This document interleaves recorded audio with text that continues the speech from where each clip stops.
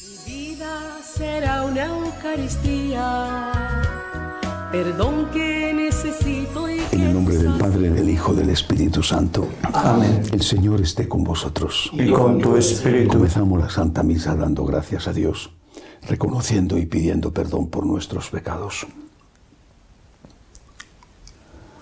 Tú que has venido a sanar los corazones afligidos, Señor, ten piedad. Señor, ten piedad.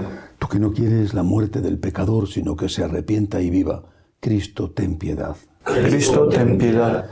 Tú que eres la resurrección y la vida, Señor, ten piedad. Señor, ten piedad. Dios Todopoderoso, tenga misericordia de nosotros, perdone nuestros pecados y nos lleve a la vida eterna. Amén. Oremos. Concédenos tener siempre, Señor, respeto y amor a tu santo nombre, porque jamás dejas de dirigir a quienes estableces en el sólido fundamento de tu amor. Por Jesucristo nuestro Señor. Amén.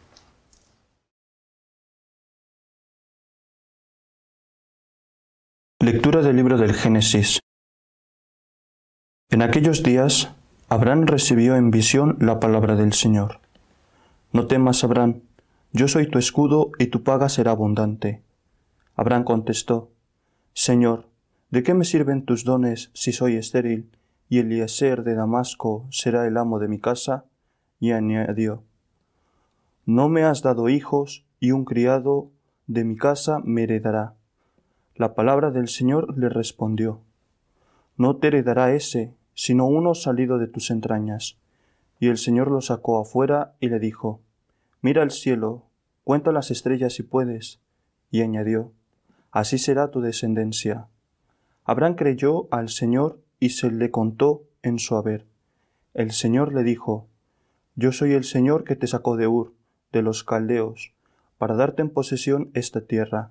Él replicó, Señor Dios, ¿cómo sabré que voy a poseerla?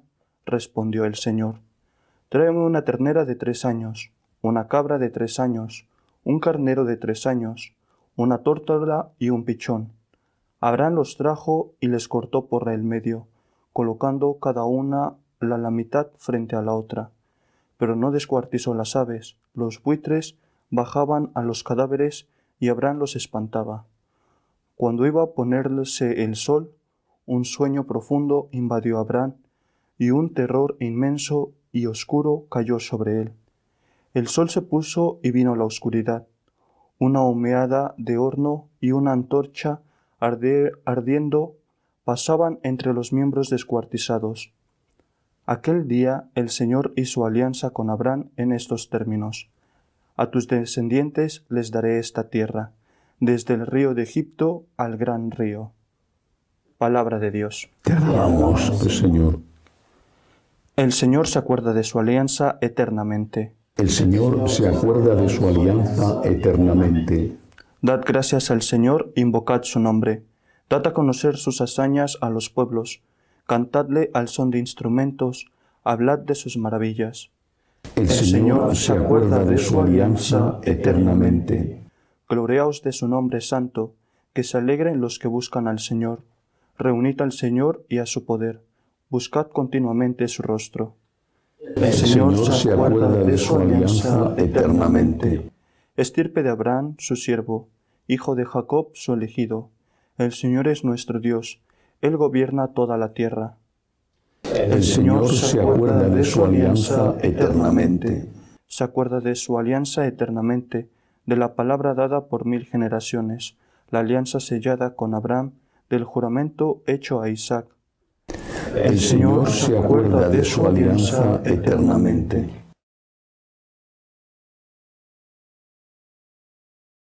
El Señor esté con vosotros. Y con tu espíritu. Lectura del Santo Evangelio según San Mateo. Gloria a ti, Señor.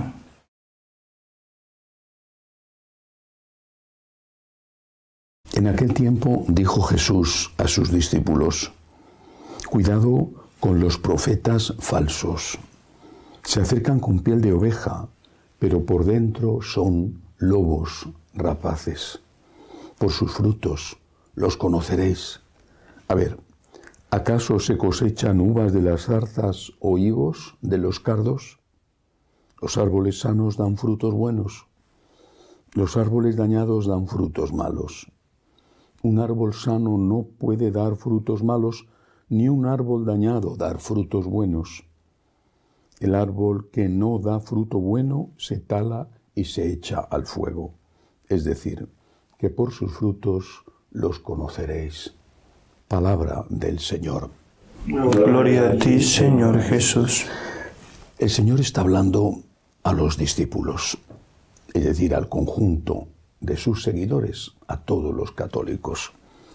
Pero está haciendo una advertencia a esos discípulos sobre los pastores, los falsos profetas que llama él, y dice que se acercan con piel de oveja, pero que por dentro son lobos rapaces. No he leído nunca una requisitoria tan dura contra los pastores de la Iglesia como la que escribió San Agustín. Es tremenda, totalmente cierta. Si yo tuviera que hablar de malos pastores, habría una primera categoría en la que incluiría a los que han abusado o abusan de los menores. Es algo espantoso, no solamente es un delito, sino que es algo que viola toda la moral y todo el sentido de responsabilidad que debe de tener un sacerdote en su trabajo pastoral y humano. Se le confían niños y abusan de ellos. Pero hay que decir también que esto ha sido una minoría los que lo han hecho. No es justo decir o pensar que los sacerdotes religiosos, religiosas o incluso laicos comprometidos pueden ser acusados de malos pastores por haber abusado de menores. Uno solo es una tragedia, pero ha sido una minoría. Hay otro tipo de mal pastor, que es aquel al que no le importan las ovejas. Solo le importa la lana de las ovejas, o la leche que dan las ovejas, o la carne que dan las ovejas. Es decir, solo les importa el dinero. Este es mucho más frecuente. Es posible que también se deba a que les falta ese dinero, que sus feligreses no son suficientemente generosos con ellos, por lo tanto están siempre buscando cómo conseguir algo más para poder sobrevivir. Es posible. Pero estos pastores tratan mal a la gente, no son amables, acogedores, se atienen a horarios y fuera de eso ya son incapaces de hacer nada. No están disponibles para la confesión, por ejemplo, que es el gran sacramento abandonado de los fieles, pero también de muchos pastores. La Eucaristía la hacen de cualquier manera, no preparan las homilías.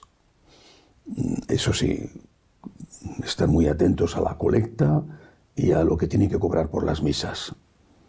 Estos también son malos pastores. No sé si en su origen vocacional había un deseo de servir, pero lo que hay ahora es un deseo de ganar. Y son más frecuentes que los anteriores. Luego hay otro tipo de mal pastor.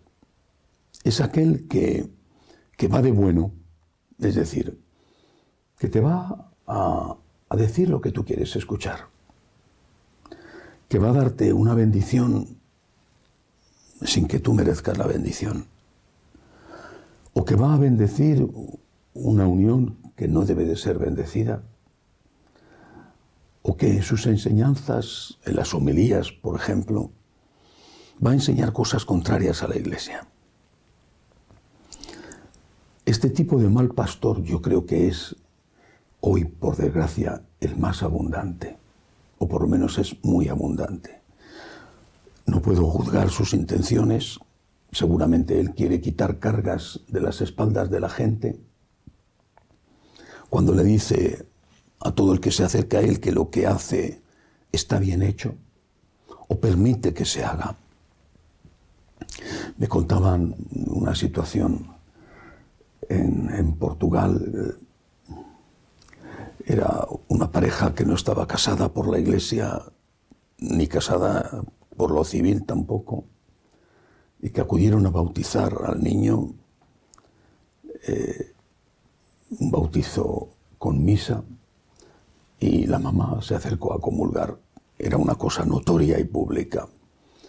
Cuando después una señora le dijo al sacerdote: mire, usted sabe que le ha dado la comunión a una mujer que está en estas condiciones. Él le dijo: bueno, es que hay cosas que no queda más remedio que hacer porque son situaciones complicadas. El mal pastor es aquel que no va a defender a Jesucristo. Ese es un mal pastor. Repito, no juzgo su fuero interno, sus intenciones. El mal pastor es aquel que no dice la verdad a la gente. No le dice: esto no lo puedes hacer. Y si lo puedes hacer, porque eres libre, tienes que atenerte a las consecuencias. Por ejemplo, no puedes comulgar. El mal pastor es aquel que da la comunión a todo el mundo, en cualquier condición, y que te dice que todo está bien, que no pasa nada, que Dios es bueno, que hagas lo que quieras. Ese es un mal pastor. Seguramente la gente no lo ve así. Esa mamá que ha llevado a su niño a bautizar, y ha hecho muy bien en llevarle a bautizar, esa mamá, si le preguntaran, diría: es un buen sacerdote. Pero esa mamá no va a volver a la iglesia porque no es practicante. Y si un día vuelve, cuando quiera, porque ese día le apetece, o porque pasados los años irá a la primera comunión de su hijo, pues volverá a comulgar. Ese mal pastor que enseña mal la doctrina, ese mal pastor que a lo mejor es una buena persona, que a lo mejor no busca el dinero y tampoco desde luego tiene problemas de pederastia, ese mal pastor está haciendo un enorme daño a la gente. Es un lobo con piel de oveja. ¿Qué es lo que hay que pedirle al pastor? Siempre recuerdo un artículo, una historia que contaba mi maestro José Luis Martín Descalzo. En aquella época en la que había carteles que anunciaban en las carreteras, ahora ya todo se hace a través del Waze o del Google Maps, pero bueno, todavía quedan carteles anunciadores. Decía, estaba en España, decía: si tú quieres ir a La Coruña saliendo de Madrid, La Coruña está en el norte, en el noroeste, tienes que buscar el cartel que te diga Nacional 6, dirección La Coruña. Pero si los carteles están mal puestos y resulta que donde te dice en la Nacional 4, dirección Algeciras, en Andalucía, está puesta la dirección de La Coruña, tú confiadamente te pones a recorrer esa carretera. Crees que está yendo hacia el norte, pero los carteles estaban mal puestos y está yendo hacia el sur. Y cuando llevas muchos kilómetros, dices: pero qué raro que esto esté seco y que sea una gran llanura, si se parece mucho a La Mancha, si tendría que ser distinto. Y es que estás a 200 o 300 kilómetros de Madrid. Los carteles te indicaron mal. Decía en ese artículo Martín Descalzo: los sacerdotes tenemos que ser como los carteles de la carretera. Tenemos que indicar bien el camino. No podemos engañar a la gente. Hay que indicar bien el camino. San Agustín decía: soy pastor para vosotros y cristiano con vosotros. Nosotros como pastores tenemos que indicar bien el camino y como cristianos tenemos que recorrer ese camino. Pero tenemos que indicar bien el camino. El mal pastor es el que indica mal el camino, que lo hará para hacer negocio, lo hará por cometer un delito, o lo hará de buena fe, con buena voluntad, porque no quiere dar un disgusto a esa persona, pero es un mal pastor. Un médico es un buen médico cuando le dice a una persona que tiene un cáncer de pulmón, fuma todo lo que quieras, que no pasa nada. ¿Es un buen médico? O a una persona que tiene diabetes le dice, toma todos los dulces que quieras, que no pasa nada. ¿Es un buen médico? Seguramente el fumador o el glotón estarán muy contentos con ese médico. Fíjate, con lo que a mí me gusta el chocolate y me ha dicho que puedo comerme una pastilla todos los días, que no pasa nada. ¡Qué buen médico es! Pues no, es muy mal médico. Un buen pastor dice la verdad, con amor, con caridad, pero dice la verdad. La dice con delicadeza, la dice sabiendo las circunstancias, poniéndose en la piel del otro, pero dice la verdad. Un buen médico no te dice que comas dulces si eres diabético. Y un buen pastor no te dice que es bueno lo que es malo. Tenemos que pedirle al Señor que nos dé buenos pastores. Y los pastores tenemos que pedir al Señor perdón por nuestros pecados, grandes o pequeños, porque también nuestro ejemplo es muy importante para ayudar a los fieles. Y ahí es donde todos, de una manera o de otra, fallamos y tenemos que reconocer, como decía San Pablo, que llevamos este tesoro en vasijas de barro. Que así sea. Por la Santa Iglesia de Dios, por el Santo Padre, roguemos al Señor. Te rogamos, óyenos. Pedimos al Señor por los enfermos y los que les cuidan, los que no tienen trabajo, los refugiados, los que viven bajo dictaduras comunistas, los que están perseguidos por su fe. Roguemos al Señor. Te rogamos, óyenos. Por nuestros bienhechores que nos ayudan con su generosidad. Por todos los que nos piden oraciones, roguemos al Señor. Te rogamos, óyenos. Acoge, Dios Todopoderoso, las súplicas de tu pueblo que confía en tu amor. Te lo pedimos por Jesucristo nuestro Señor. Amén.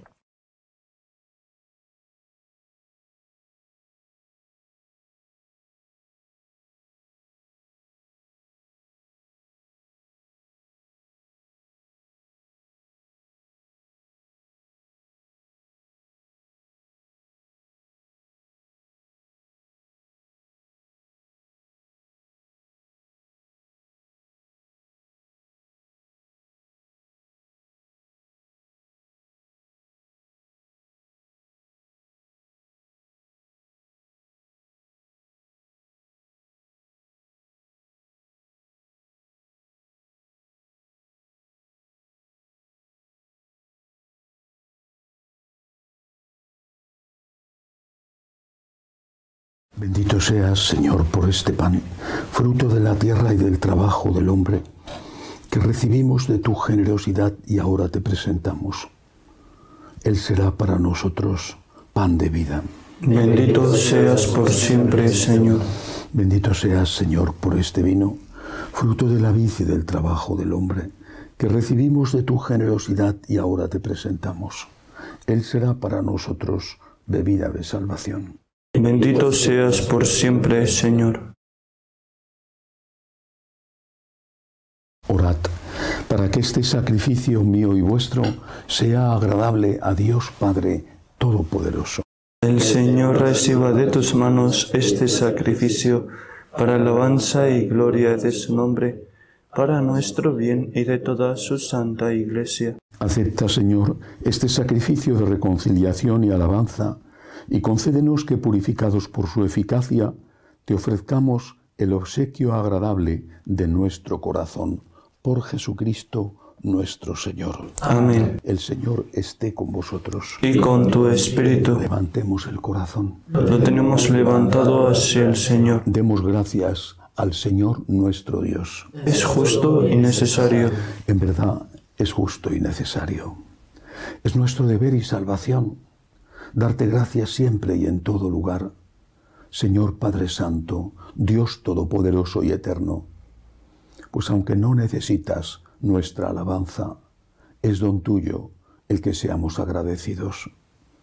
Y aunque nuestras bendiciones no aumentan tu gloria, nos aprovechan para nuestra salvación por Cristo nuestro Señor.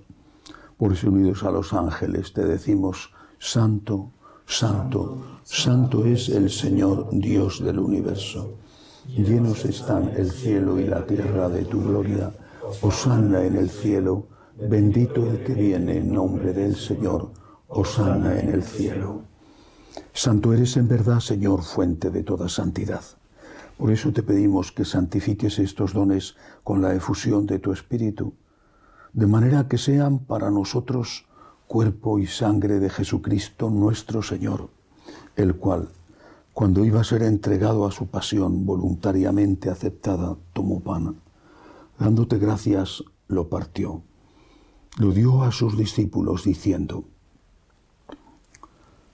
Tomad y comed todos de él, porque esto es mi cuerpo, que será entregado por vosotros.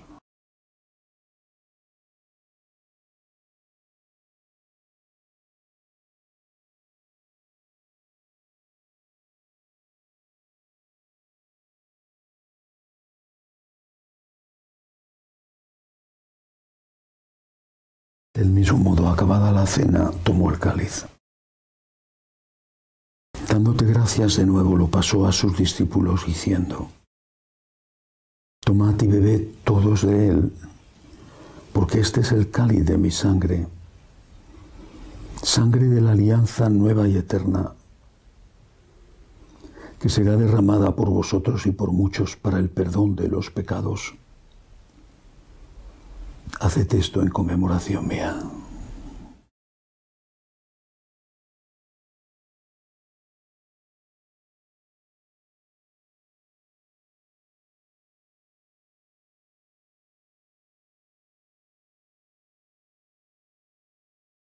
Este es el sacramento de nuestra fe. Anunciamos tu muerte, proclamamos tu resurrección. Ven, Señor Jesús. Así pues, Padre, al celebrar ahora el memorial de la muerte y resurrección de tu Hijo, te ofrecemos el pan de vida y el cáliz de salvación, y te damos gracias porque nos haces dignos de servirte en tu presencia. Te pedimos humildemente que el Espíritu Santo congregue en la unidad a cuantos participamos del cuerpo y sangre de Cristo.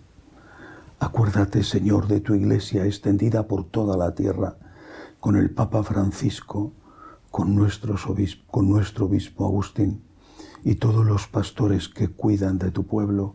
Llévala a su perfección por la caridad. Acuérdate, Señor, de nuestros hermanos que se durmieron en la esperanza de la resurrección y de todos los que han muerto en tu misericordia.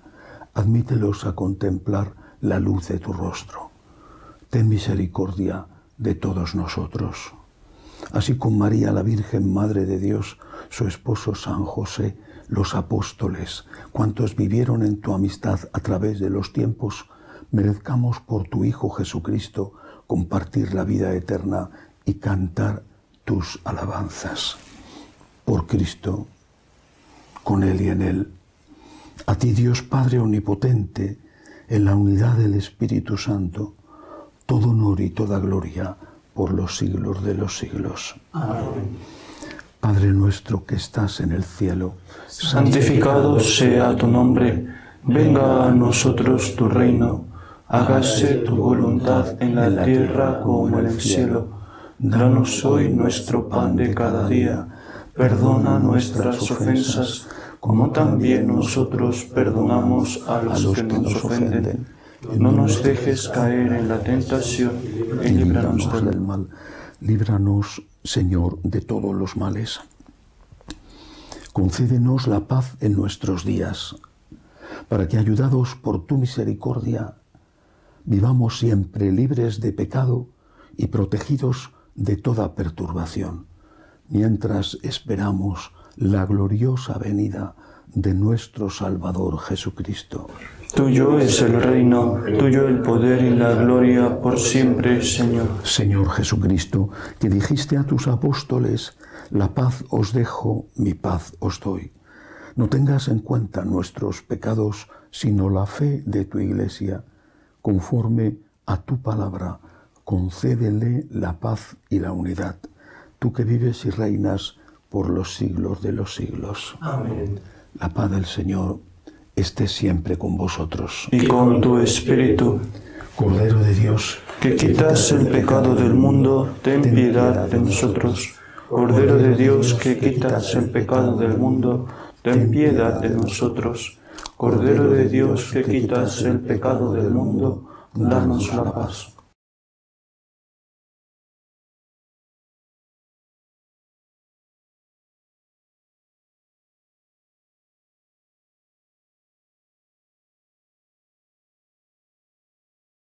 Señor, no soy digno de que entres en mi casa, pero una palabra tuya bastará para sanarme.